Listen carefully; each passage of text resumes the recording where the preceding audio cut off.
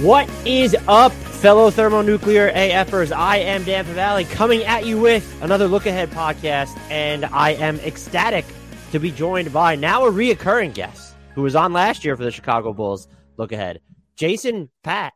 You should follow him on Twitter at Bulls_J. That's at BULLS_J, JAY. He is an editor for Clutch Points, and he contributes to Bulls Blogger, Forbes, and he's the co-host of the Cash Considerations podcast with Ricky O'Donnell. Fantastic job those two guys do over there. Jason, how the heck are you? I'm doing great. Media day. I guess there were some media days over the weekend, but most media day was Bulls media day today. Always brings some optimism, kind of with the Bulls because of what is happening with them and Lonzo Ball, but always try to talk yourself into some optimism and fun at media day before a new season. Media day optimism just runs more and more rampant each year, I feel like. Yeah, absolutely. And like I said, the Lonzo Ball stuff, which we will talk about, of course, has been hanging over the Bulls for a while, trying to talk myself getting back into the Bulls, and it's always just fun to have them back. So media day around the league also just obviously always fun to see all the goofiness going on. And there's plenty of it, plenty of hijinks, delusions of grandeur from teams, and with some of the storylines around the league. Always fun to see what's going on, not just for the Bulls, but for everywhere else too. Yeah, the Bulls and the Sixers, ironically, had one of the least dramatic media days. Yeah, it was mostly pretty chill for the Bulls, so that's, I guess, good. Like I said, besides the Lonzo stuff, but we'll see how things go. Believe it or not, we will get to the Lonzo stuff. Yeah. But I did want to ask you, and I always start here, is do you have just any like lingering impressions or thoughts from the offseason overall? Were you one of the people who were annoyed that they didn't spend their full MLE, or was it more of a situation of, well, who did you even want them to spend it on? And just what do you think about what they did, what they didn't do, anything that you're just harping on leading into this season? Yeah, I mean, definitely underwhelming offseason. Absolutely annoyed. If you ever listen to Cash Considerations, me and Ricky enjoy pounding Jerry Reinsdorf and Bulls ownership for not using every avenue at their every avenue they have to spend and go into the luxury tax, because they've paid the luxury tax like once or twice in the last 20 some years or whatever. And I know if you've watched The Last Dance too, going back to the dynasty, and like they talked about the haggling with like Scottie Pippen and all that good stuff. Obviously this is it's a historic thing with the Bulls and the Jerry Reinsdorf Bulls. So definitely very annoying that they did not use that full mid-level. You can say that they theoretically were going to use the full mid-level by trying to split it between Andre Drummond and Danilo Gallinari. Gallinari went to the Celtics, tore his ACL. Whatever, they didn't do it. It seemed like the Celtics were always going to be the front runner there. Gallinari spoke very highly. They're also the defending Eastern Conference champs. And then after that, they just didn't really use it. They used a little more. They used part of it on Drummond instead of just using the minimum, which bizarre. And then they had whatever left over, and they just haven't used it. Because they missed out on Gallinari, and they just didn't get anybody else. You could argue maybe there was no one else worthwhile. I know one of the popular names was like Isaiah Hartenstein, went to the Knicks.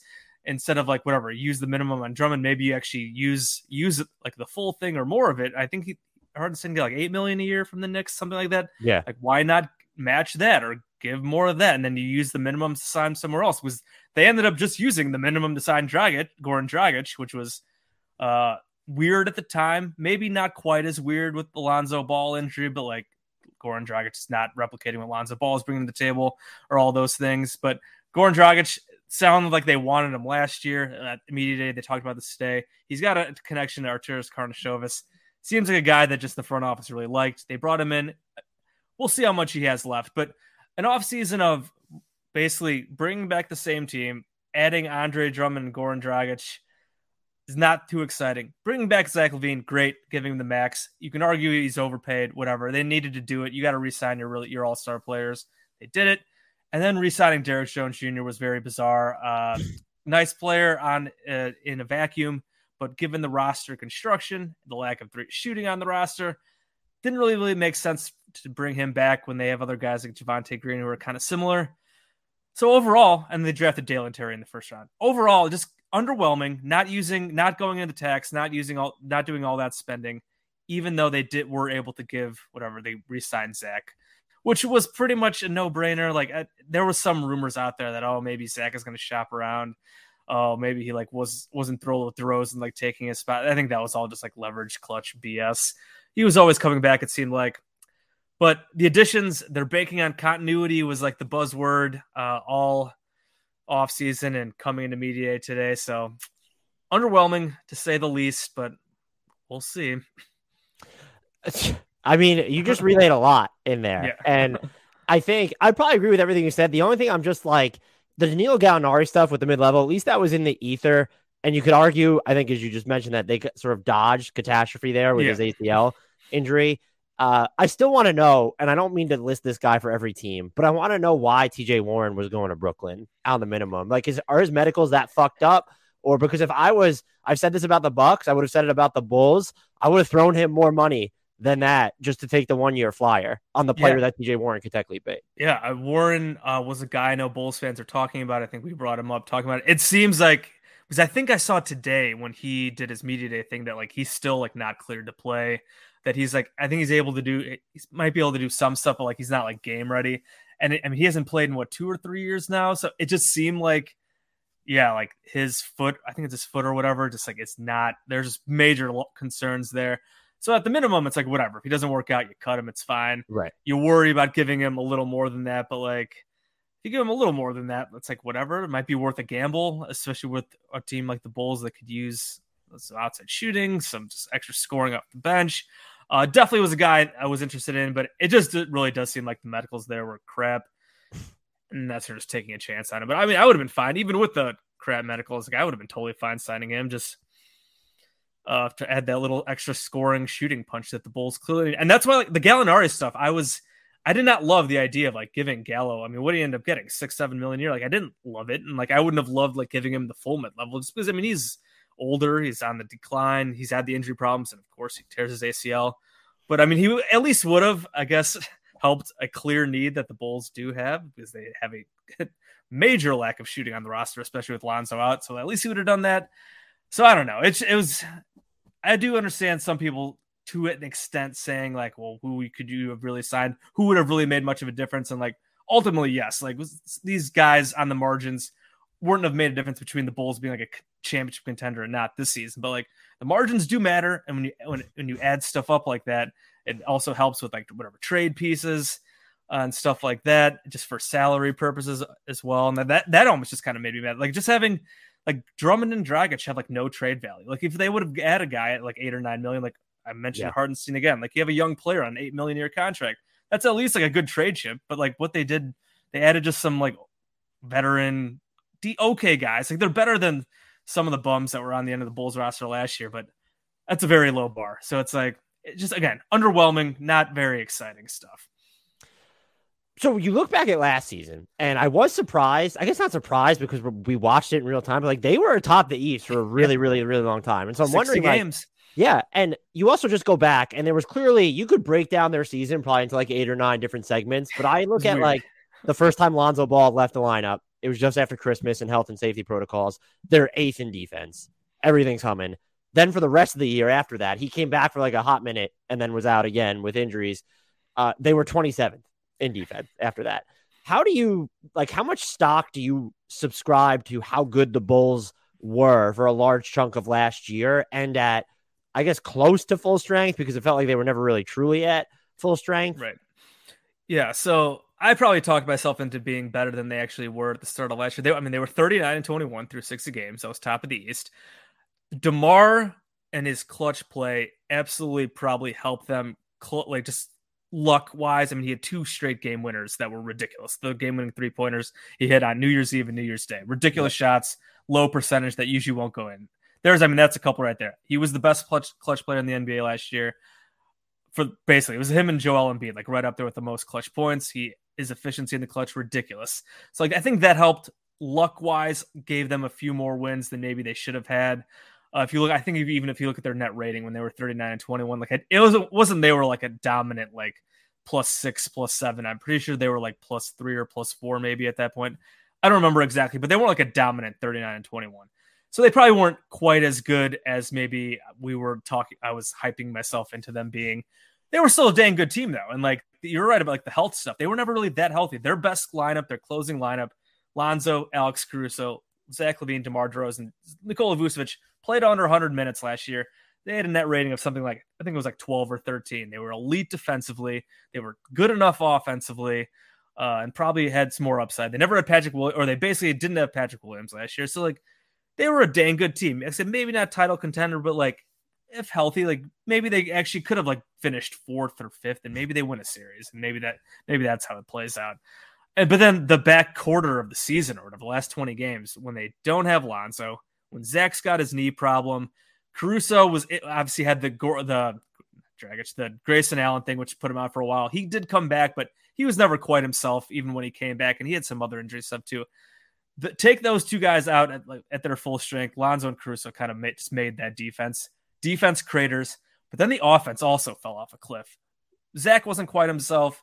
No Lonzo's 3-point shooting. I think they were last in 3-point rate for that like last half of the season, and their offense just totally fell off a cliff. So they were bad on both ends, and they're getting their ass beat just every single night. 20-point blowouts with a really tough schedule. They played like the Celtics a few times. I think they played the Heat a few times. Some other really good teams, and they just couldn't hang.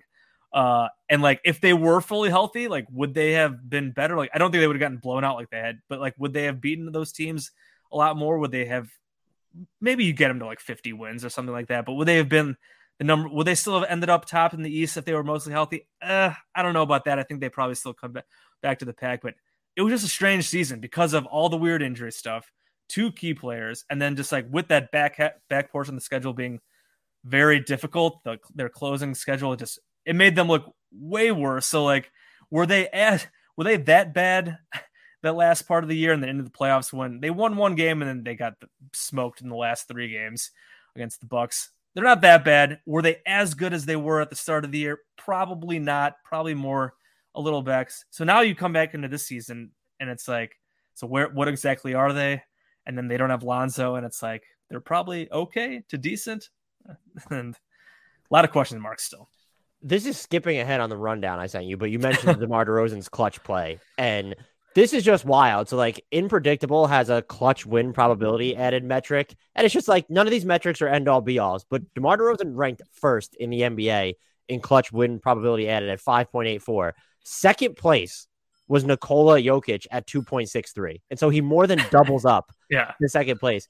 Is there like a concern at all about how this team can forget? And I'm delaying Alonzo stuff way too much at this point, but is there like a concern? What happens if just DeMar DeRozan isn't all NBA caliber this year? He is 33. And like, I'm not going to predict it. His game should age well. I tend to think that over the past few seasons, he's just become incredibly underrated, especially as like, dating back to his last couple of years with the Raptors, he might be like the single most underrated pick and roll passer in basketball. And that's not hyperbole. So just like, is that something you've thought about at all? Or am I just jumping way too hard? Oh, no, absolutely. I mean, and if you look at his like Spurs numbers, like his scoring wasn't as high, but like his assists went up, and like he was still like ridiculously efficient shooting wise. Like he was just playing with mediocre Spurs teams and no one cared about them. I am concerned about the clutch stuff coming down, even like a little regression there. I think probably means a few less wins. Like, again, the number you just pointed out, I mentioned some of like the clutch stuff. I think he was like 54% shooting in the clutch. And like, that's a heavy diet of contested, difficult mid-range, the hardest shots in basketball. Like, I know. And like, again, his game should age well because he is a master at his craft, his footwork. He still gets guys to bite on all his pump fakes and all that kind of stuff. So like, that stuff should stick. But even if that like 55% shooting comes down to like 49 or 50% in the clutch, here and there, those few points could mean a few less wins. And like, that could affect the standings for sure. So that's absolutely something I've thought about, because I mean, he just had the best season of his career, probably at age 32, 33. Like, can he do that again? That's a lot to ask, even if he still is really good. I know he had some great quotes today about people doubting him, talking about how it's free energy. And DeMar is absolutely awesome to listen to. Just so many hilarious analogies too. And like, it was great. But like, again, it is just a lot to ask of him to do that again. So if he does regress, you just have to hope Zach being healthy, that maybe he can help step up in the clutch. Other guys, Patrick Williams, you need a leap from him. I mean, you still have Nikola Vucevic. I know he was point of contention last year, but I mean, still a pretty good player. So if DeMar does fall back, you just have to hope the other guys can help pick up the slack at least a little bit. So Lonzo Ball, yeah, how concerning is this just left knee issue in general? And then how much does it impact the Bulls to start the season? Because you're without Lonzo, who I think is he's mission critical to their shooting, as you mentioned. I think he's really important to the way that they were defending early on last season. And then also, this is just something I stumbled into today. Positive Residual has the Bulls having one of the 10 toughest schedules in the league through the month of November, which is just like under Lonzo's current timeline. Like he's probably going to miss like all of October and November would be the assumption, or at least close to it. And so like how big of an issue is this? Oh, it's awful. Like I said, it's hanging over this team. It's been hanging over the team all offseason. I mean, his last game he played was January 14th. And then he had knee meniscus surgery 2 weeks later.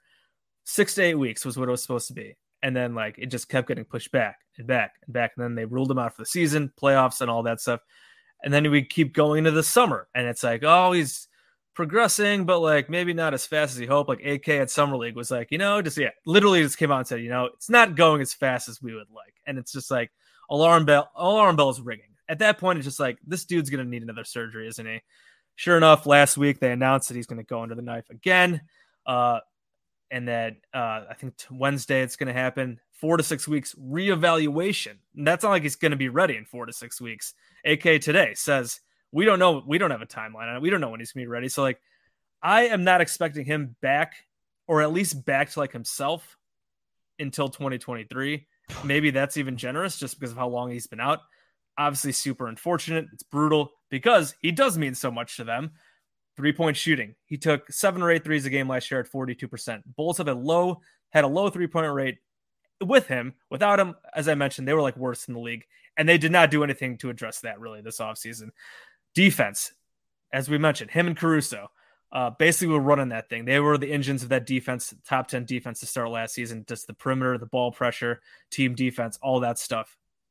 Passing, he's the best passer on the team. The transition stuff, their transition offense was, I believe, one of the better ranking ones in the NBA when he was out there.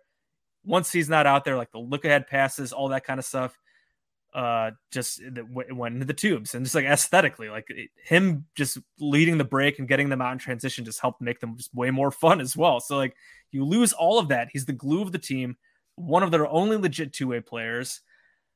That's how you end up being just way worse without him on the court. So it is a huge problem. And that beginning schedule, they have a bunch of back-to-backs like really early, which is tough. As you mentioned, it's a very difficult schedule at the start.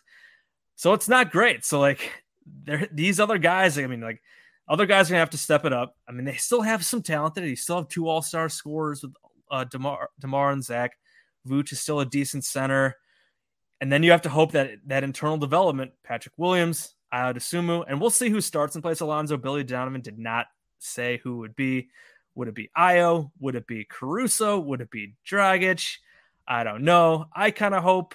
I would hope for Ayo or Caruso. Like Dragic, I know maybe he's the veteran. AK likes him, but I just don't know how much he has left. And I'd rather give him.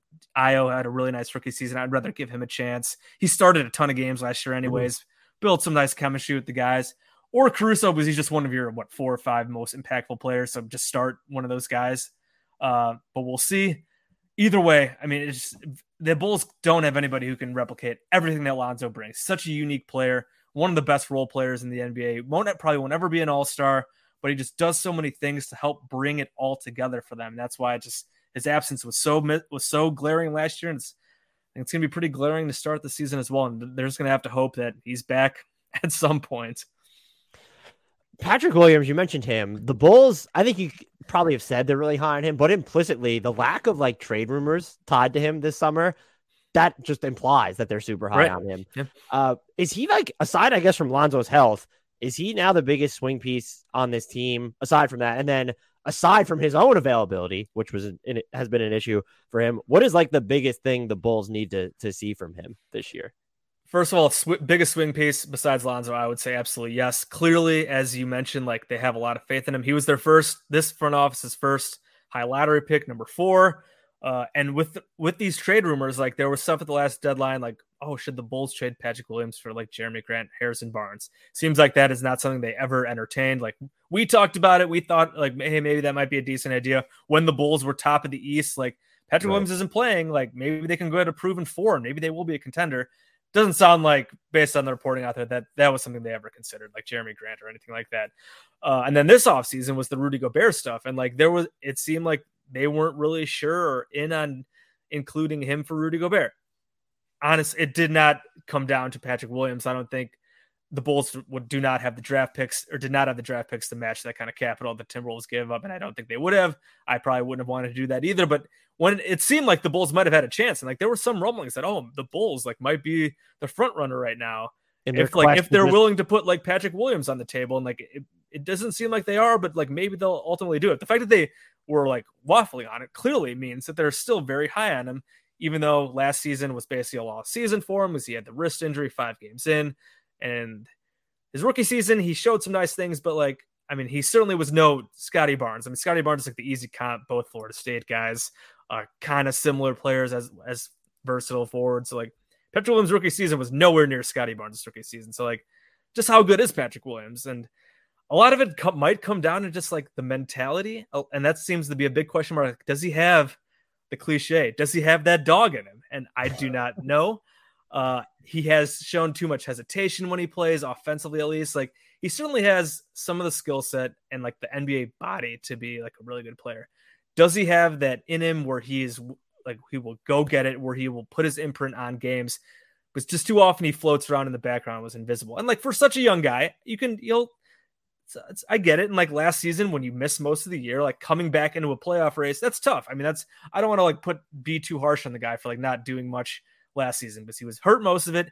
He had some moments when he came back. He started to get like the last couple of games against Milwaukee, people point to, he had like I think a couple 20-point games. They were in blowouts. Like, I don't know how much to really take from those, but like he's had his moments and he looks like he could be a good player because he's 6'7", 6'8". He's got like huge hands, huge thighs. I mean, like people like to make the Kawhi stuff just because he kind of looks like him and like kind of moves on him. I don't want to make any Kawhi comparisons because those are ridiculous because how good Kawhi is. But like, if you like squint and like kind of watch him play, it's like you can kind of see like, oh yeah, like I can see why the most optimistic people ever would think maybe there's like a baby Kawhi in there. But like, so like for him on the court this year, he'll definitely be better. I'm pretty confident that. I know he's slimmed down a bit, just get in better shape, to develop his skill set. It'll be interesting to see just how they use him.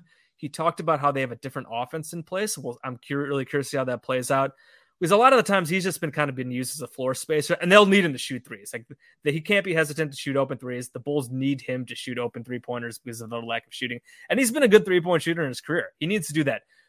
Would just also love to see him be just more aggressive, taking on more ball handling stuff. So I'm curious also to see like how Billy uses him like with different lineups. And because like there was a lot of stuff last year with like DeMar with like lead bench units, and it'd basically just be him doing his thing with like 4 guys standing around watching him. I'd love to see Patrick Williams get more like opportunities to like handle the ball and like run pick and roll against bench units, whether that's with DeMar or whether that's like maybe him and Zach doing that because DeMar's not as much of an off-ball player. I just love to see a little more Patrick Williams on-ball reps just to help develop him. I mentioned Scotty Barnes again. Scotty Barnes talking about how he's always been a point guard and he loves playing point guard. There was all this stuff about when Patrick Williams came out, like, oh, he like played point guard in high school and like he's got these ball skills. It's like I would sure love to see more of that as opposed to him just standing in the corner and shooting open threes, even though that will still be just naturally a part of his game when you're playing with DeMar, Zach, and Vooch, and he's going to be a 4th or 5th option offensively. Then defensively, they're going to need him to be a stopper. I mean, he's one of the only wings on this team, only legitimate like 6'7", 6'8" guys, one of the only power forwards. So they're going to need him to be that guy who guards superstar wings. And he's taken on all these assignments already, hit or miss. And obviously for such a young guy, he was good at it his rookie season. I remember he had his moments like where he'd slow down. He'd get his stops on Giannis. He'd get his stops on LeBron. He took his beatings too. He took his poundings, but like he took on those battles, and you learn from it. You learn from that stuff, and you just hope that he keeps getting better and that he could be at some point be that defensive stopper on the wing that basically every really good team needs.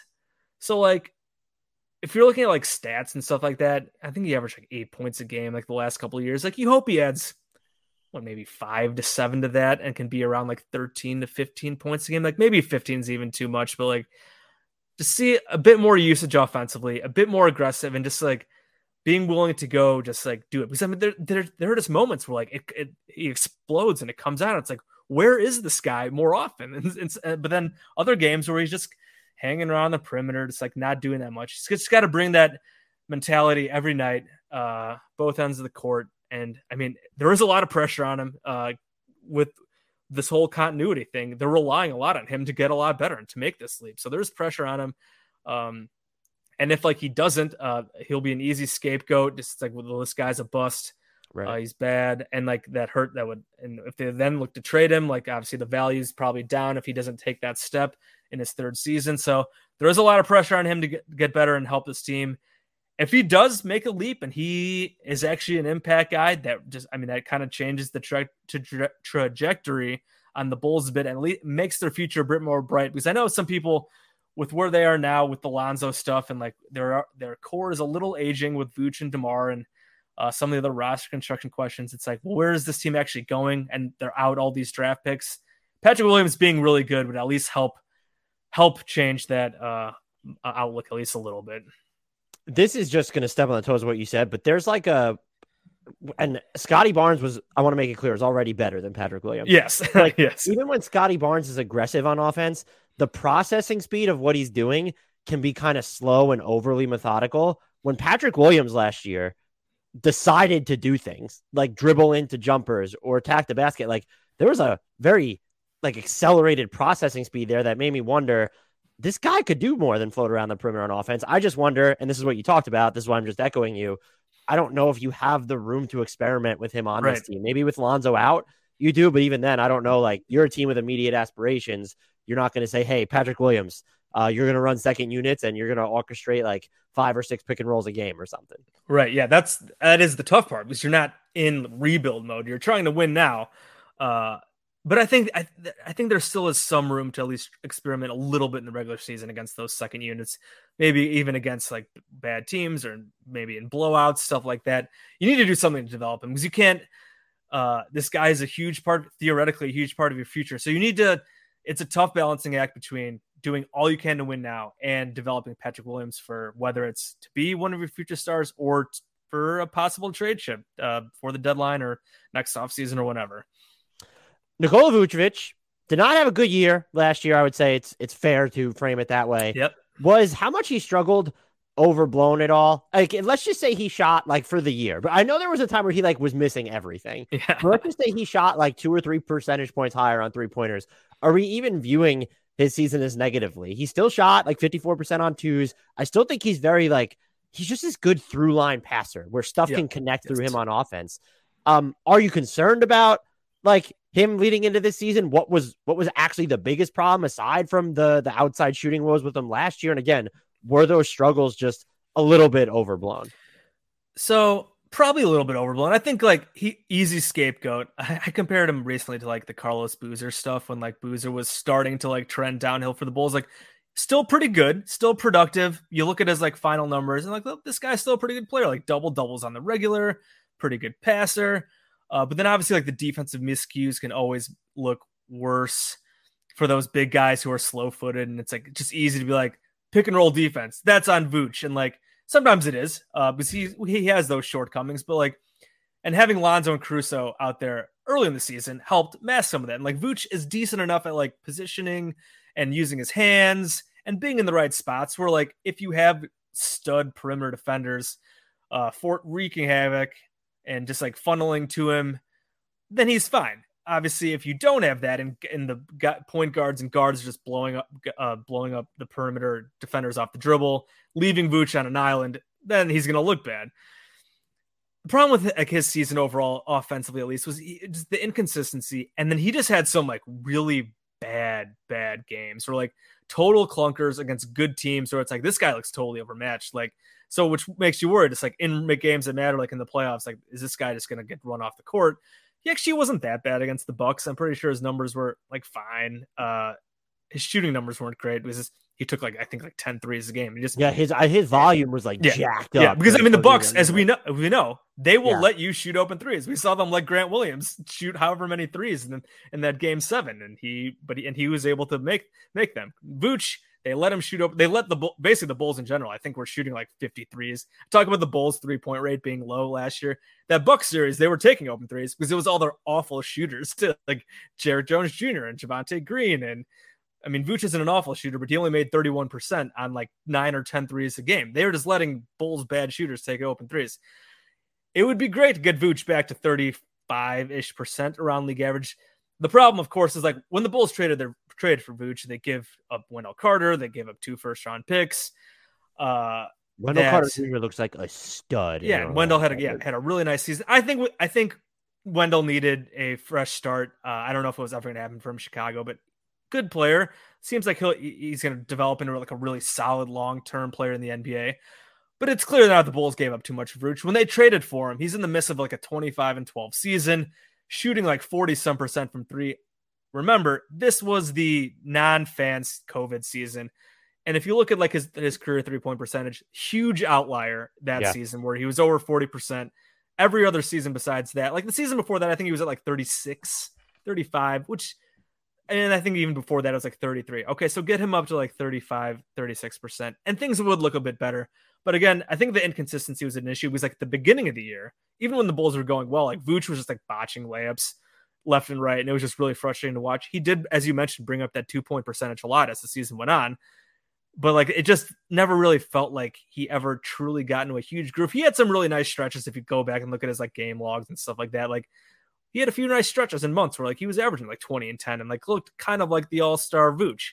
Mm-hmm. But with the inconsistency, and then when the defense fell apart towards the back half of the season, again, easy scapegoat for the man in the middle to look bad defensively when you have a bad defensive team. So it's so now looking ahead, it's can Vooch get that 3-point percentage up? He talked about how he thought he was focusing too much on 3-pointers last year. I don't really agree with that. He took 4.5 a game. That's about right. He took over 6 2 years ago. Was that, I think, 4.5 3 years ago? Around 4 or 5. I think the Bulls need him to take those shots because of, again, the lack of shooting and spacing on this roster. They need Vooch to take some threes. If you can just get that up again to around league average, 34, 35%. And I know that over a course of a long season, that's not even that many threes to go from 31 to 35. But I mean, here and there in the right spots, maybe that means a few more wins if you make those shots. So if you can get that back up, he's never going to be a big free throw guy. That's just never been his game. He's kind of a softie around the rim. So I don't think you can expect much more there. And then you just have to hope that, I guess, the defense holds up. With no Lonzo there, that hurts. You need Caruso there. Hopefully he stays healthy. So it's just a weird situation with Vooch. He's in his contract year. We've been talked a lot about trading him. Should the Bulls go? We talked the Gobert stuff, obviously. Then should the Bulls go try Miles Turner? Do they just need a different look, and a more defensive presence when you have Zach LaVine and DeMar DeRozan as your 2 best players? But then Vooch, you mentioned the passing stuff. Vooch is a very good passer. Vooch is a very unique skill set for a center. In terms of being able to shoot decently well from the outside, in terms of being able to pass and be a high post hub of the offense. He's still very good at doing that. And he's still a decent low post scorer. But if you just look at it all together in terms of the low true shooting below at league average, the disappointing 3-point shooting doesn't get to the line. And then the defense being what it is, passable when you have the right guys around him, but damaging when he's not fixing mistakes. And it's is this the right guy at whatever he is? What is he, 31, 32 now? Another just kind of a weird spot entering a contract year. And I don't know if there were rumors about extension stuff. I would give him maybe a short-term team-friendly deal. I don't know if he has any reason to take anything like that. I'd be surprised if they sign him an extension. But so yeah, I'm not really sure what to expect out of Vooch this season, honestly. If he does what he does last year, it'll be frustrating. But I think that's really all you can expect as a third option playing with Zach and DeMar. He averaged 17 or 18 and 11 and 10, 3 or 4 assists a game. Get that 3-point percentage up and it looks a little better. And that's probably really all you can ask for at this point. Yeah, hopefully I'll just be more comfortable. He was off the ball more last year than he was definitely used to in Orlando. Yeah. How do you feel about the center rotation overall now, though? I'm not an Andre Drummond guy, and and it's just so are we I guess the twofold question here, Are the Bulls built to experiment up front then, where like Derek Jones Jr. or Patrick Williams play some five, or maybe they're the front court together? Or is this, you already mentioned his name, so this is not going to be, I can't throw it out now to make it think like I put like a ton of thought into this. I kind of felt like Chicago was a dark horse destination for like Miles Turner and Buddy Hield, like a mega package that would end up with those two. Like, is this something that the team looks to address via trade to diversify its five rotation during the middle of the season? Yeah. First of all, with Drummond, I'm not a Drummond guy. I mean, he's productive still, and like I tell myself that like he's better than Tony Bradley. I think because like Tony Bradley can't catch a pass, and he's sometimes good at being very. Tony Bradley might be better at defending in space, though. Right? Yeah, he's good at being large because I think he's got like a 7'5" wingspan. And like there were times against like slow-footed big centers where like Tony Bradley would swat shots back in their face, but like giving you zero offensively because he just can't catch a ball or dribble a ball and do anything like that. And Drummond can do it, but then there's other times where like he tries to do stuff and it's just like absolutely ridiculous and it turns into awful turnovers. Like you don't want him doing too much of that. And like so with Vooch and Drummond, they're almost, obviously Drummond can't shoot threes, but like kind of similar in terms of just being slow-footed, like good rebounders, not great at protecting the rim. So like kind of similar there. Someone asked, I think Billy Donovan today, like, oh, would you ever see like playing Vooch and Drummond together? And I was like, if there are ever any times in like real minutes was Kurt Rambis that ever happened, day? Yeah. And I was like, that better not ever happen. Someone in my Twitter was like, the only time that will ever happen is if like you badly need a rebound, like on a free throw in like the last second. And like, maybe you'll have them out on the court together, but like, otherwise those guys better not ever play it together. So looking past that, they do have others. I mean, they still have Tony Bradley on the roster. Why? I don't know. Get him out of here. Sign somebody else. I mean, he's your third center, but like, he's also just pretty similar in terms of just being a big, slow-footed guy. And then they have Marcus Simonovic as a center as well, who killed the G League last year and was a summer league standout. But I don't think he's an NBA player. And then they have like no power forwards. They have Patrick Williams, who I do think I would love to see them try some Patrick Williams at the 5. Billy Donovan did bring that up today. They did try Derek Jones Jr. at the 5 in small doses, which I think works. Well, he's got long arms. He can jump out of the gym. I know he's only like 6'5" and he's skinny. In certain matchups, you can get away with it for at least small doses. So I think they will try sometimes to play maybe smaller depending on matchups. But I mean, I think between Vooch and Drummond, those will probably be the two main centers. I mean, there will be injuries and stuff like that. But in terms of addressing it, I don't know. It was like Miles Turner has been on the trade block for what, 5 years now, like forever, basically. Decades, maybe, yeah. Since he and I know whatever his name, their GM came out and said, "Oh no, we're not trading him." But I mean, guys say anything, and guys get traded later. But I mean, literally, Miles Turner's been in trade. Like, I don't know how Miles Turner isn't on the Hornets yet, because I feel like the Hornets every season have been linked to Miles Turner. I guess it could depend on just like how things start, and if the season starts bad, like maybe they look to change things up with Vooch and the centers rotation. They try to make a trade like that. I'm not really sure what a trade would look like, what they would want to give up for someone like Miles Turner, but because like also Miles Turner, like the idea of him I feel like has always been better than the reality of him. Like he is obviously a great defender. I think he was a defensive player of the year candidate once, but like offensively, he seems to think he's better than he really is. Like also a good shooter, but doesn't do that much else offensively. So it's like, I get the idea of like wanting to just like change the look and bringing in Turner to be a defensive guy who can also shoot a little bit. Right. Not the best rebounder. He certainly is not as good as rebounding at Vooch, but like just changing the look up. Because as when you have a team that's your top 3 is Zach, DeMar, and Vooch, clearly, I mean, that's defensive issues there for your top 3 guys. And they signed Lonzo and Caruso to help make up for that, but Lonzo's not playing. So like maybe you just need to change it. Because I think last season there was a stat where I looked at like Vooch, DeMar, and Zach played I think like over 1,000 minutes together. I can't remember exactly how many it was. And their net rating was like even. So like whatever, taking all the other guys in and out of the lineup, those 3 guys as your 3 all-star level players played a lot of minutes together and they had an even net rating. That's not great. So like there could come a point where it's like, we just need to change something here with these top guys. And maybe they do look for a Miles Turner or some maybe a more defensive presence, but I don't know. We'll see.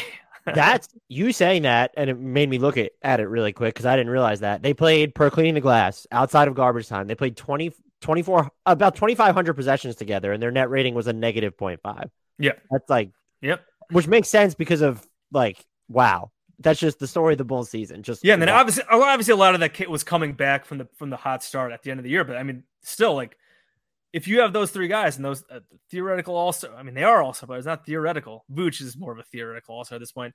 Even without Lonzo and Caruso, you would hope you're paying those three guys a lot of money, like that they could at least be a little better than that altogether, even against really good teams. But they were just getting smoked nightly, and that brought back that overall net rating for the season to be right around mediocre. And the Bulls, by the end of the season, I think their net rating at the end of the season was negative or very close. So like after all that, after being in first 60 games in, that disastrous last quarter of the season put them into the negative. It's pretty crazy. It's kind of apropos that I'm waiting this long to ask you about Zach LaVine, because re-signing him was the right move. It was never a question to me. No brainer. Good decision.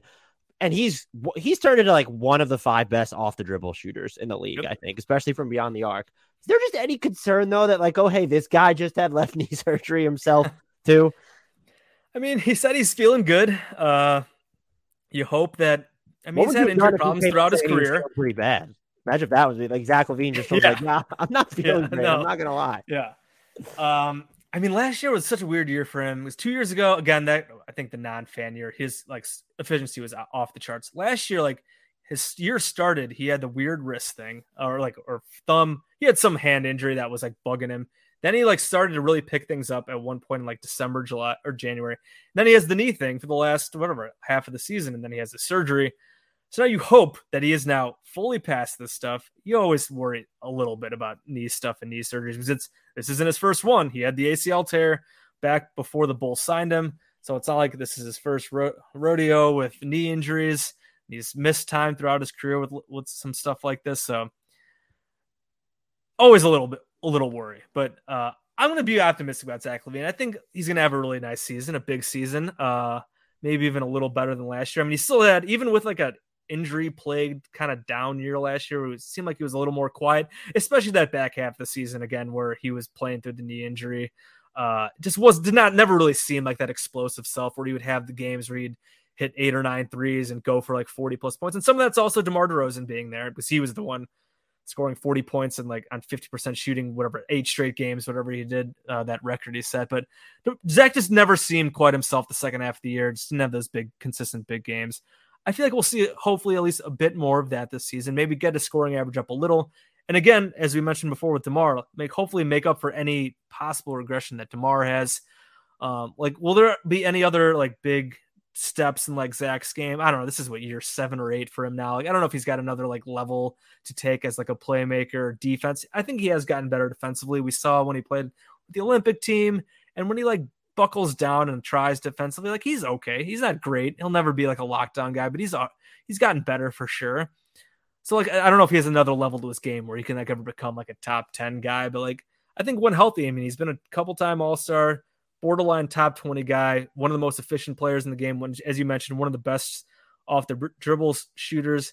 I mean, I would love to see him use him more off the ball in terms of catch and shoot stuff, on getting him open with that kind of thing. I want him to, I was doing cash considerations earlier today. I was thinking like with Lonzo out and with this roster having no 3-point shooting, I'd love to see Zach like just start chucking threes, almost not quite like Steph. Like Steph takes 12 a game, 12, 13 a game. So you want to see him take 7? I would love to see Zach take 10 double-digit threes a game at this point to help just make up for some of that volume loss. Like I don't want him to settle too much, but like he's so good at it. I mean, he's consistently the last few years, 38, 39, 40% from 3. Like get up 10 threes a game when you can. Run plays for him to get threes, to get open. He can be a good off the ball player too.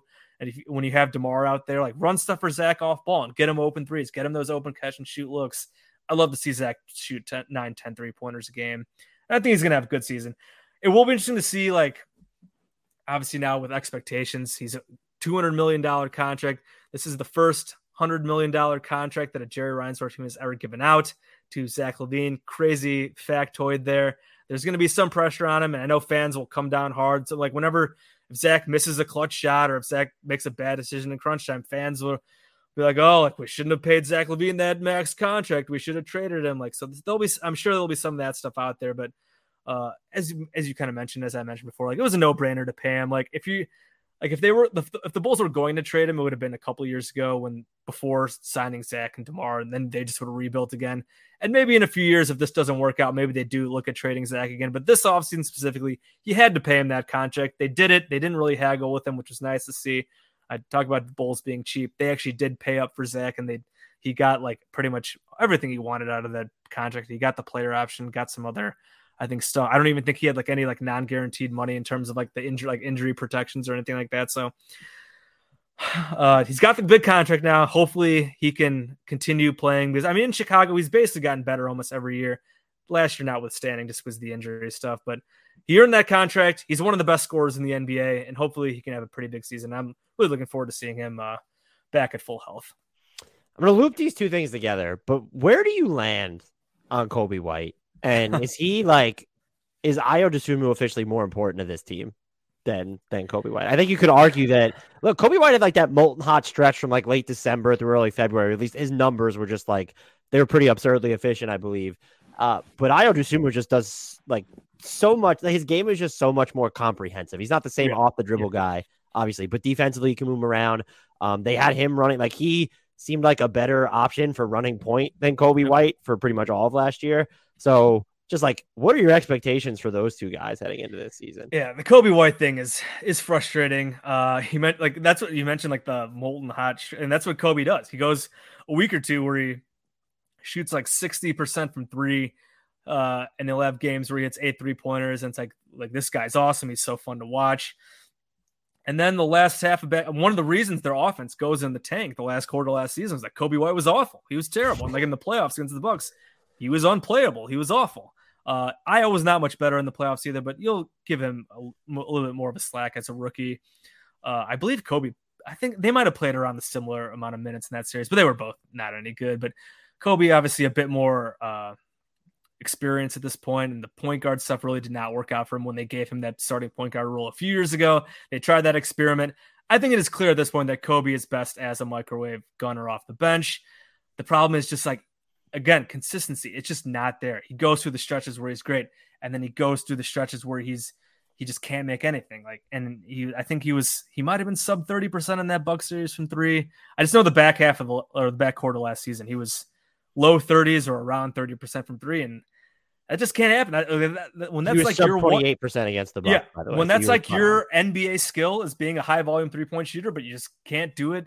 He's only at like 35, 36, I think, percent for his career.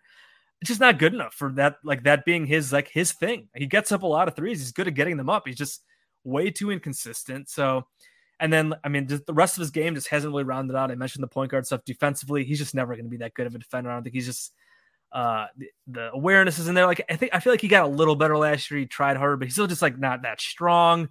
The awareness isn't that good. So like team defense, not great. Ayo just has way more potential as a two-way player. Defensively, he's long, he's active. We saw some of the games he had against Trae Young where he just really flustered him with his aggressiveness, and stuff like that. Still has a lot of work to do in terms of team defense. He had his share of breakdowns and all that kind of stuff, but in terms of his on-ball man-to-man defense, I mean, Ayo just miles ahead of Coby White in that regard. And then offensively, as you mentioned, like he had his moments as a point guard where he showed some really nice stuff, had some nice pick and roll rapport with Nikola Vucevic. I think Ayo has more offensive juice to his game, and scoring wise. I mean, we know how good he was in college as a scorer. He's one of the best guards in the country at Illinois. He averaged like over 20 points a game. I know some of that doesn't always mean anything, because some of that doesn't always translate, because he's not the most explosive guy, doesn't have the quickest first step, but like I think he's got enough wiggle with his dribble and his ability there. And I feel like he's almost got underrated explosiveness. But I pointed this play recently on a pod where late in the game against the Pacers, he drove and dunked on like multiple guys, like to finish the game for a clutch basket, just dunked on multiple guys. And it was like, Ayo, where the heck has this been? Like, that's incredible. I didn't really know you had this kind of explosiveness in you. So clearly it's kind of in there when he has it. And I saw a stat recently as well that he was one of like the most efficient finishers on drives out of rookies. He's on got like like north-south oomph to him. Yeah. Yeah. I think he's got more than like I was really expecting as an NBA player. So I think there's just way more potential there as an all-around player, kind of as you mentioned there. I would guess Ayo will play more than Coby. Like I said, it'll be interesting to see what Billy does in terms of starting over starting in place of Lonzo. Like, I think there's a good argument for Ayo. I think there's a great argument for Caruso. I do think they'll probably also consider Dragic, but like, is he going to play like a real role for this team? I guess then that's how it's like sounding. I guess I looked at how many guards they have, and I'm like, oh, if they're healthy, yeah. If Lonzo's injured, like Goran Geddes, but like if they're fully healthy, like do you expect Dragic to be like part of this rotation? I would think not, but it seems like, I mean, there was stuff out there in the offseason where I think Dragic was like telling European newspapers that like the Bulls told me he'd be playing 20 minutes. I don't know, like, because I was very surprised when they signed him. I was like, because all the stuff, it seemed like he was going to go to Dallas. It's like he's got the Luka connection. They could use another maybe guard off the bench. And then it's like, oh, the Bulls signed him, which most people thought like, okay, Lonzo's going to miss time. This is some like insurance for Lonzo. But like, I mean, it seems like he might play a decent amount. And they have, like you mentioned, they have so many guards. I haven't even mentioned the rookie Dalen Terry, but I don't know how much Dalen Terry will play just because, I mean, I didn't think Ayo was going to play much last year. And then he ended up playing like 28 minutes a game. You never know what will happen with injuries. And all that and health stuff. So like, I guess you just never know, but like, I would certainly prioritize Ayo minutes over Dragic. Caruso is obviously better. The Kobe, like, it'll be interesting to see what they do with like Kobe versus Dragic minutes because wow. Yeah. Like Kobe White's in some danger. It sounds like, yeah. Like, I mean, Kobe was in trade rumors. Like there was stuff like, oh, the Bulls are trying to like dangle Kobe White in the 18th pick. But then there was other reporting out that they're like had their like asking price being like absolutely ridiculous. So it doesn't seem like there was ever anything really that serious there. So it's like, if they still believe in Kobe, which I'm not really sure why, but like, I mean, he's still young, sure, but like he just hasn't shown enough. But like, if they still believe in him, like, are you really going to play Dragic over him? But then again, you're in that spot where you're trying to win as many games as possible.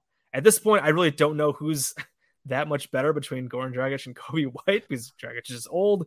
He had his moments, I guess, in the playoffs with the Nets last year, but he was a disaster. And the regular season was like a wash for him. How much does he have left? How much better can Kobe White actually get? I don't know. I feel like I would rather, like, in those scenarios, I'd rather take my chances with the younger guys because I'd be surprised if Dragic has like enough where it would make like where it'd be like a huge difference. And I'd rather go with the development. And if it's like all things equal, I'll go with the younger guy and hope to develop them rather than playing the old vet. But I mean, you know, NBA coaches, when there's a guy that like they think they can rely on a veteran, like I feel like they might go with him over the younger guy when they're trying to win games. So it'll be interesting to see how that backcourt rotation shakes out. If they're going to play Dragic in front of him, like they just need to trade him because now he's going nowhere but down. But then the problem also, again, is the 3-point shooting on this team. They just don't have volume 3-point shooting. So like if you trade Kobe White, like you at least need to get a volume 3-point shooter back or you sign one somewhere. It's like Dragic is an average 3-point shooter. He's always been like okay. And at this point in his career, he's not great. So like, if you're moving Kobe White out of the rotation, like that takes away one of your only other volume 3-point shooters. So it's just like, where the hell is the shooting going to come from on this team? You kind of already mentioned that you don't expect Dalen Terry to play like a real role. Is there any, like, do you have any early impressions of his game or any ways where he could actually help this team? Like he looks, me digging into him before this, it seems like he could bring some on-ball rim pressure, but if they want, I think you can make a case that they need maybe more tertiary ball handling, like outside the starting lineup. But I don't know if you're going to entrust that to a rookie. And then you mentioned the shooting. I'm not going to trust him as a shooter. No. Yeah, I mean his jumper looks real busted. They gotta work on that. I mean, he seems like a really fun player, vibes guy who at some point can bring a lot to the table with his versatility. And if he ever figures out that jump shot, like I think could be a really useful player. Like I could see him. And again, you never know with injury stuff, but like, with the current rotation right now, with Lonzo out, but if everyone else is there, like I find it hard to see him getting minutes. Just like you're just with looking at, and I think we'll probably go over this in a little bit. The rotation right now, like, and that's you're just not going to be going 12 or 13 deep, and that's probably where Dalen Terry is right now on like the depth chart. Maybe there will be times throughout a long season where you need a jolt of energy. Guys get nights off. There will be injuries where Dalen Terry will get minutes. Again, I said Ayo. I was not expecting Ayo to play much his rookie season. And then Lonzo and Caruso miss time. Zach gets hurt, and Ayo ends up starting like half the season and playing like 20, almost 30 minutes a game. So like, I mean, if that happens with Dalen Terry, the Bulls are probably absolutely screwed. But I would at least like to see him hopefully get a few minutes here and there. Just, I mean, it was almost kind of what we saw with Jimmy Butler his rookie season when he played like 8 minutes a game. But like, there were a few games where like it was like, hey, or Jimmy Butler, go guard Carmelo Anthony as a rookie, and like he had his like moments, and like you kind of saw early on like never thought Jimmy would be what he has become, like a top 10 NBA player. But like you like kind of saw his rookie season, like, hey, this guy like might be something. Like you might have a decent role player here, and I think that's probably what I would like to see out of Dalen Terry, assuming he gets just kind of limited minutes this season. So taking this roster in sum and stepping back, what is the biggest concern or weakness you have? I mean, I've mentioned it a million times. The 3-point shooting, I think, is just going to be a major question mark. And like they have some guys, and Zach's great. We'll see if Vooch can get his numbers up. Patrick Williams we're going to need Patrick Williams to probably get up that volume to 5-6 threes a game. He is a good percentage wise. He's been great. He's over 40% for his career. Just a hesitant 3-point shooter. Going to need to see Ayo get that volume up. They're just going to need guys who haven't been that comfortable shooting a lot of threes be willing to get more up. And then just look at the rest of the rest. Like, this was why I was surprised like Derrick Jones Jr. came back. Is like I thought maybe they'd choose between him and Javonte Green, two wings forwards who are just energy guys but can't shoot worth a lick. And they brought them both back. Dalen Terry, energy guy, can't shoot worth a lick. Caruso, energy defensive guy. His shooting not great either. So they just have a bunch of like energy guards, wings who just can't shoot worth a lick. So it's like, and with Lonzo out, and you take away that 42% on 8 attempts a game, that's why I want Zach LaVine taking 10 threes a game. I think that's gonna be a big concern. And then defensively, I guess, is also just like, will they be good enough defensively? I mean, offensively, yeah. 3-point shooting is definitely the biggest one. I think rebounding, Drummond should help with. Rebounding was an issue at times last season. I think Drummond should help there a little. And then defensively, I guess just there's going to be a lot on Caruso's shoulders and Patrick Williams, I guess, developing as well. And just internal. Even Ayo is probably going to internal development with Ayo and Patrick Williams. So I think number one is definitely the 3-point shooting because they just literally did nothing to address it. And their top, whether it's second best or maybe even best 3-point shooter is just not going to be there for half the season. It's just going to be really interesting to see how they make up for that. And like with DeMar's mid-range heavy game, like will their offense be efficient enough without the threes and with so much mid-range? Because like they were pretty good to start the season. I think they were top half of the league. And then they were one of the worst offenses in the league kind of as the season came down the stretch. So, and the 3-point shooting or lack of it or whatever was a big part of that. So I think that's going to be something to watch all season for them for sure. Are there any like trade targets that you like for them? Because they're a team, and this could be the question if you haven't really given thought to trade targets, which again, we haven't started the season, so it's a weird question. But they're a team because of the timeline that they're on. Like there's urgency there just based on the players they have. And Lonzo's going to be out.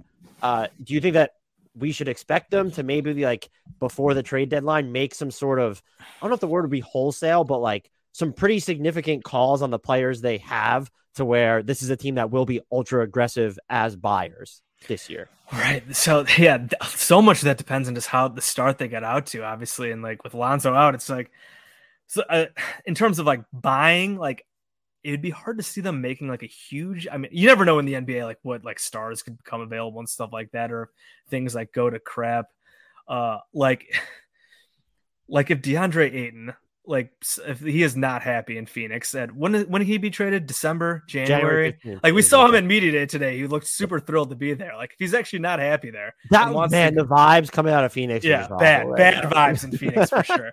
Like, do they like if Ayton does one out? Like, do they go after DeAndre Ayton? I mean, I would think about it. I mean, I'd certainly he's one of the best young centers in the league. Like, I thought about it this offseason. I thought it made sense to at least see see if there was anything going on. There's like maybe him if things go bad there. I mean, I've never liked Jay Crowder, and like I would maybe at least kick the tires to see what's going on with Boss Man 99 out in Phoenix. Obviously, he wants out. Like as I mentioned, the Bulls have like no legit power forwards outside of Patrick Williams. It's Pat, Derrick Jones Jr., Javonte Green, like. Jay Crowder would be and he's another guy who at least can shoot okay. I know he's very hit or miss, and he has his moments where he's just awful from three, but like he'll get him up for sure. So like maybe they look into Jay Crowder. I mean, here like a lot of it also again the Patrick Williams stuff I think also plays into this. Like if Pat does not take the step they want, do they then become more amenable to trading him? Do they like revisit like a Harrison Barnes type thing again since he's still in Sacramento? Like. He is still in Sacramento, right? I'm not going crazy. No, yeah. Harrison Barnes. Okay, yeah. Because he's been in so many rumors too. So like, do they look at him again? I mean, we talked about Miles Turner already. So it's like, but then on the flip, or I guess not interesting, or maybe it's concerning about them, and you kind of already alluded to this. They're not built to make anything other than like a blockbuster trade right now because of the way they don't have much salary to trade. Yeah.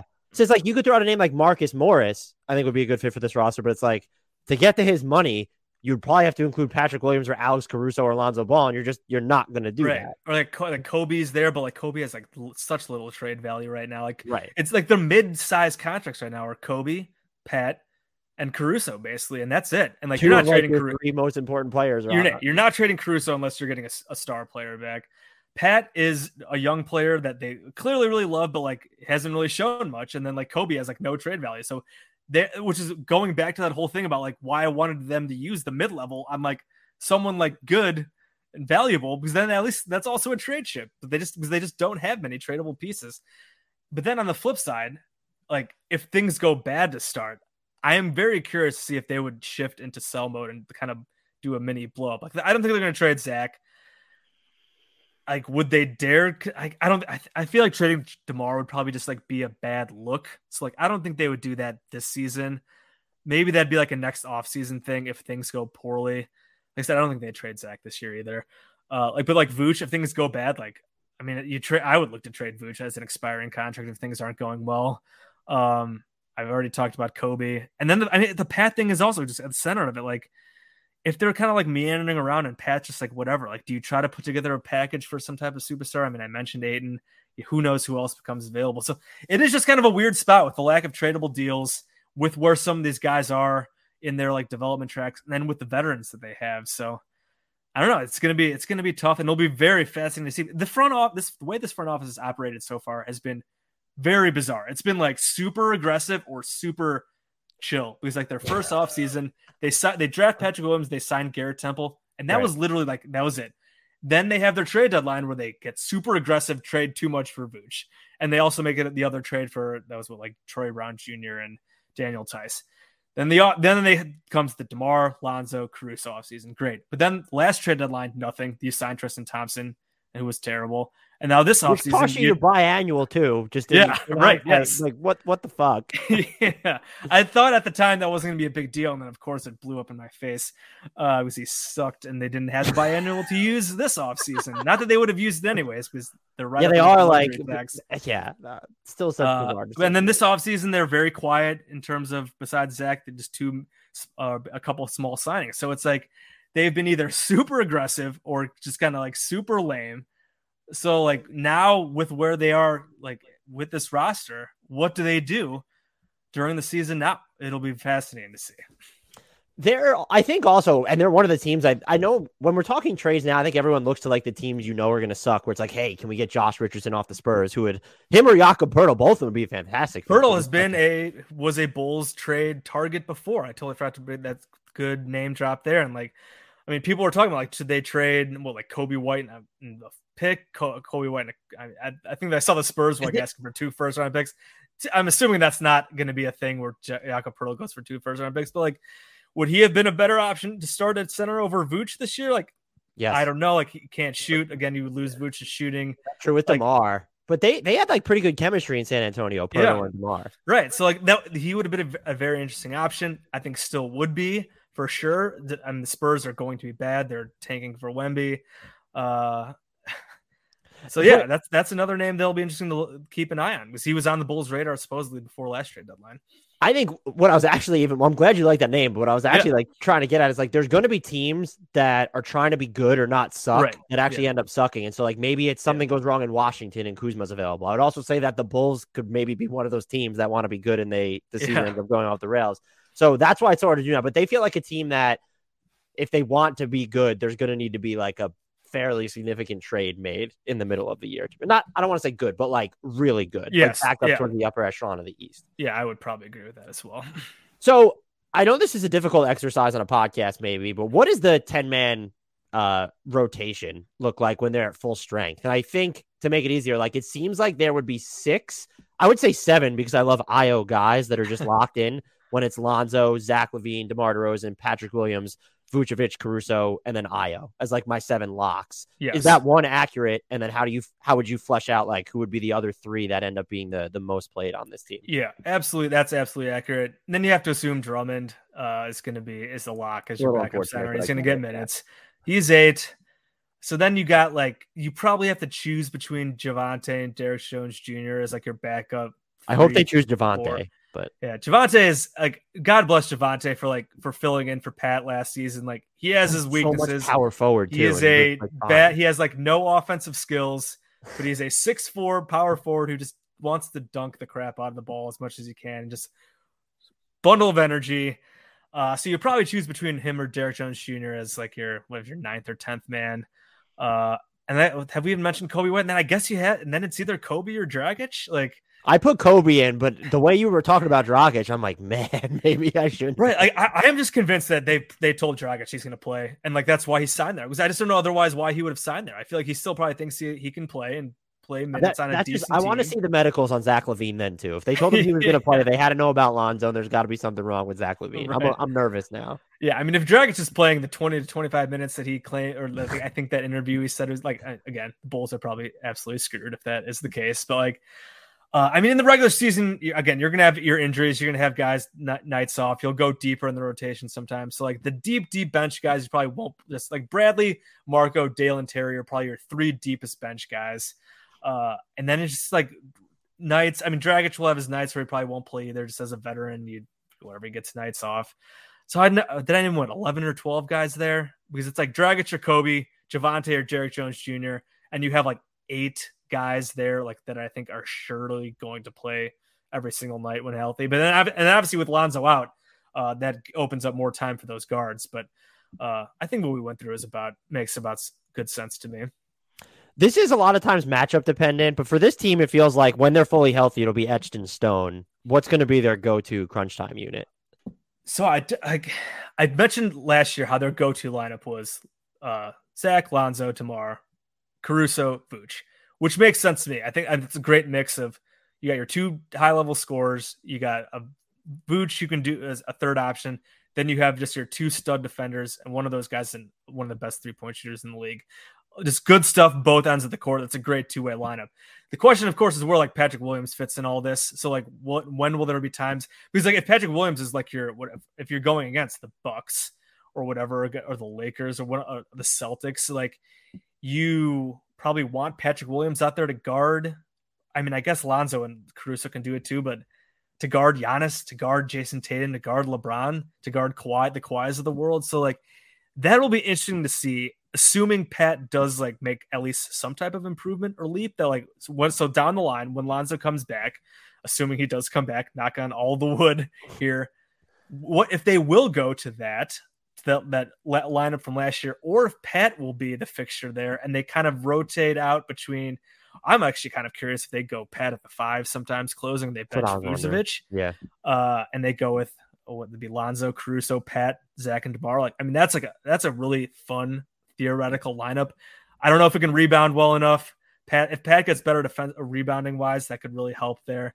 So I think it's probably between like those 2 options. It's basically the first 5 I mentioned, and then Patrick Williams maybe could be matchup dependent, depending on like if they need Pat to guard like a bigger star wing or something like that. Caruso is obviously just a more impactful player, so it's like hard to sit Caruso in crunch time when he's one of your, again, 4th or 5th best players. So if you're going to bench anybody, like you're not benching Zach, you're not benching DeMar. If Lonzo's out there, he's like your best 2-way player, and Caruso is one of your 5 best. So it's like you bench Vooch for Patrick Williams, depending on the rotation or the matchup. They'll be fun to see if, and again, this all is banking on Lonzo coming back healthy. I would 100% bench Vooch, but I've been guilty of just like devaluing rebounding ever since I've gotten into this industry. What's one weird, quirky, bonkers lineup you're hoping to see this team try this season? See, I guess that's just like where the Pat at the 5, because they haven't done it that much. Like trying to think about like just a lineup where they just have all like just really small like wings. Like I don't have like one in particular, but if you like if with Lonzo healthy, if you threw out like Lonzo, Pat, Caruso, Ayo, and then I guess you need to have at least like Zach or DeMar out there for like just offense. something like that, where you just go super small and like super aggressive defensively and do stuff like that. Maybe even you work in Javonte or Derrick Jones Jr. into one of those spots. And you just get like really aggressive with your defense. You really try to push the pace and do that kind of stuff. Like, I think that could be a lot of fun. I certainly do not want to see like funky lineups like Nikola Vucevic and Andre Drummond playing together. Please, none of that. Tony Bradley at the 3. Don't need to see. I know like big lineups are kind of coming back in vogue, but like not with the big guys that the Bulls have on their roster. Like, I don't need 3 center lineups like the Cavs were trying last year with like Tony Bradley, Andre Drummond, and Nikola Vucevic. Obviously, the Bulls would never do that, but I would love to see. Yeah, I'd love to see some experimenting with the small stuff, small, aggressive, fast, play with pace, that kind of stuff. Yeah. So you basically took mine. I would have Patrick Williams at the 5, and I would have Ayo, Lonzo, Caruso, and I'm going to just throw Javonte Green in there. Yeah, sure. Let's throw all the defensive pressure. Like, I'll just bank on the offense coming somehow organically. Like, you have Lonzo shooting and like Ayo giving you some pressure, and we both want to see Patrick Williams. Yeah, Patrick Williams. He develops. There it is. Patrick Williams. Get him all those on-ball reps. So, as we record this, their over-under is set at 42.5. Are you taking the over or the under on that? And where do you see them sitting as we record this inside the Eastern Conference? Yeah. So in Cash Considerations that I just recorded a few hours ago with Ricky, we asked him this exact same question. He says they're around a 500 team. When we did a couple of weeks ago, when we went through the schedule, went through each individual game, this was still like guessing that Lonzo would probably miss time. Weren't sure how much. We got to 44 wins going through the individual schedule when it came out. And like I said, Ricky said like around 500.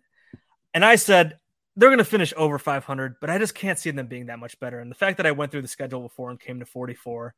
So like that puts them right on like that 42.5 line. So like, I'm going to say over, but very barely. And I sure as hell would not bet on it, any money on it. So like, give me like 43 and 39, which puts them, like I said, I don't have like in the East, that probably puts them 9th, 10th. The East is going to be really good. It was a big theme of the Bulls media day today, was talking about how good the East is going to be. DeMar was talking about the East being like a competitive island. Billy and I think AK both brought it up. Zach brought it up. So like, they know the East is going to be, it was much better last season. It's going to be good again this season, considering even with the Celtics being whatever is going on with them and all that. And like a lot of teams made big moves. The Hawks made a big move. Yeah. Knicks, whatever you want to think about the Knicks, they got better with Jalen Brunson, even if they didn't get Mitchell. The Cavs got Mitchell. There are still a lot of other really good teams in the East. The Nets have Katie and Kyrie back, and Simmons will allegedly play. So like there's a lot of competition there. So like the Bulls, if they win 42, 43, like that probably gets them in the second play-in game, or maybe if they're lucky, the first one. So like, I feel like they're pretty firmly a play-in team realistically right now. Could they end up being a little better? There are pathways to it. If Pat is really good, if Ayo is really good, if Lonzo does come back with at least a reasonable amount of time and is like close to being his former self, they still have DeMar and Zach. Like I said, I think they're gonna have good seasons. It's just the East is just so good. There are a lot of question marks with the team. So much has to go right. I just think it's probably a reasonable expectation to be a little better than 500 and right around that those play-in scenarios. Could I also see it go really bad too? Yes, I could, unfortunately, but I'm going to try to be a little more optimistic here and think that they'll at least be playing postseason basketball. I just do not know if they'll be playing playoff basketball. I have them under in part just because of the East. And it's like, I don't want to go into detail with it, but like, I think Miami, Boston, Milwaukee, and Philly, those are all teams that are guaranteed to be better than them. And then depending on how you feel about Brooklyn, Toronto, Cleveland, Atlanta, like it's very easy to get like the Bulls at 9th or 10th pretty quickly. So the East is going to be a bloodbath this year. And with the Lonzo stuff, again, it's just hanging over this whole season. Like I feel better if he was like, if they even had like kind of a concrete timetable and it wasn't, we're just going to reevaluate him in a month and a half and we'll see where he's at. Yeah. It's just so unfortunate because he just has become so good and so important and so impactful. And just to know that he's going to miss probably the first couple months of the season and probably won't be, even if he does come back, won't be himself again until, again, like I said, I'm not expecting him to be himself until 2023. That they just might get too far behind the 8 ball. And even if he does come back, like, can they, and like the end of their schedule again this season is absolutely brutal in terms of like the degree of difficulty. So like if they fall behind the 8 ball already, and even if they do kind of rebound like middle of the season, their last stretch is just so hard. So it is just kind of hard to see them like getting up to like having like a really, really good season, getting to like 50 or so wins. Like I said, I think they can get maybe into the mid to high 40s if things go right, but a lot just has to really go right. Is there anything I didn't ask you about this team that you think needs to be discussed before I let you out of here? I don't think so. Like we've talked on basically everything. I guess it will be interesting to see if things go bad with like the coaching wise. Like I wonder if Billy Donovan will be on the hot seat at all. Like I don't think like if the Bulls go bad, like it's going to be on Billy Donovan. Like I feel like the roster construction is weird. They've obviously I'm not going to complain about like some of the moves they made to get them in this position. Like getting DeMar has turned out to be great. Losing the draft pick was not great. On top of like trading what they did for Vooch. Like obviously in hindsight, the Vooch trade does not look great, giving up all they did to get him. And then when you also lose the first round pick to get DeMar has been worth it. Lonzo was totally worth it, even though his injury stuff. It's just it's shaping up to be where it's just like not going to work out. Although I still like the aggressiveness they showed to build the team that they did last season for the most part. It's just like being out the assets that they are. And this weird roster construction, like I find it hard to like blame Billy Donovan, but like if the season does go bad, like I do wonder if Billy could wind up being a fall guy. So we'll be curious to see what happens there. He's got a lot of interesting decisions to make with his lineups, especially with Lonzo out, to see what he does. So besides that, I think we were pretty comprehensive here. Jason, this was great. You gave me way too much of your time. I'm endlessly appreciative of it. Are you able to tell our listeners where they can find you and all the great work that you did, just in case they skipped the introduction? Absolutely. So Bulls_J on Twitter, always on there. I'll be tweeting a lot more as the season picks up. For the Bulls, Cast Considerations, a Blue Wire podcast with Ricky O'Donnell. As I mentioned, we just recorded a post-media day one, so that'll be up on our feed sometime tonight. And then Bull stuff at Forbes, SB Nation Bloggable, and then my editor at Clutch Points as well. All those good places, and I'm pretty sure I got all of them there. So that's it. You are everywhere, and the coverage of the Bulls in particular is fantastic. So thanks so much, and I think as you know by now, I will be pestering you again in the future. Absolutely, always love to do it, man. Thanks for having me on again.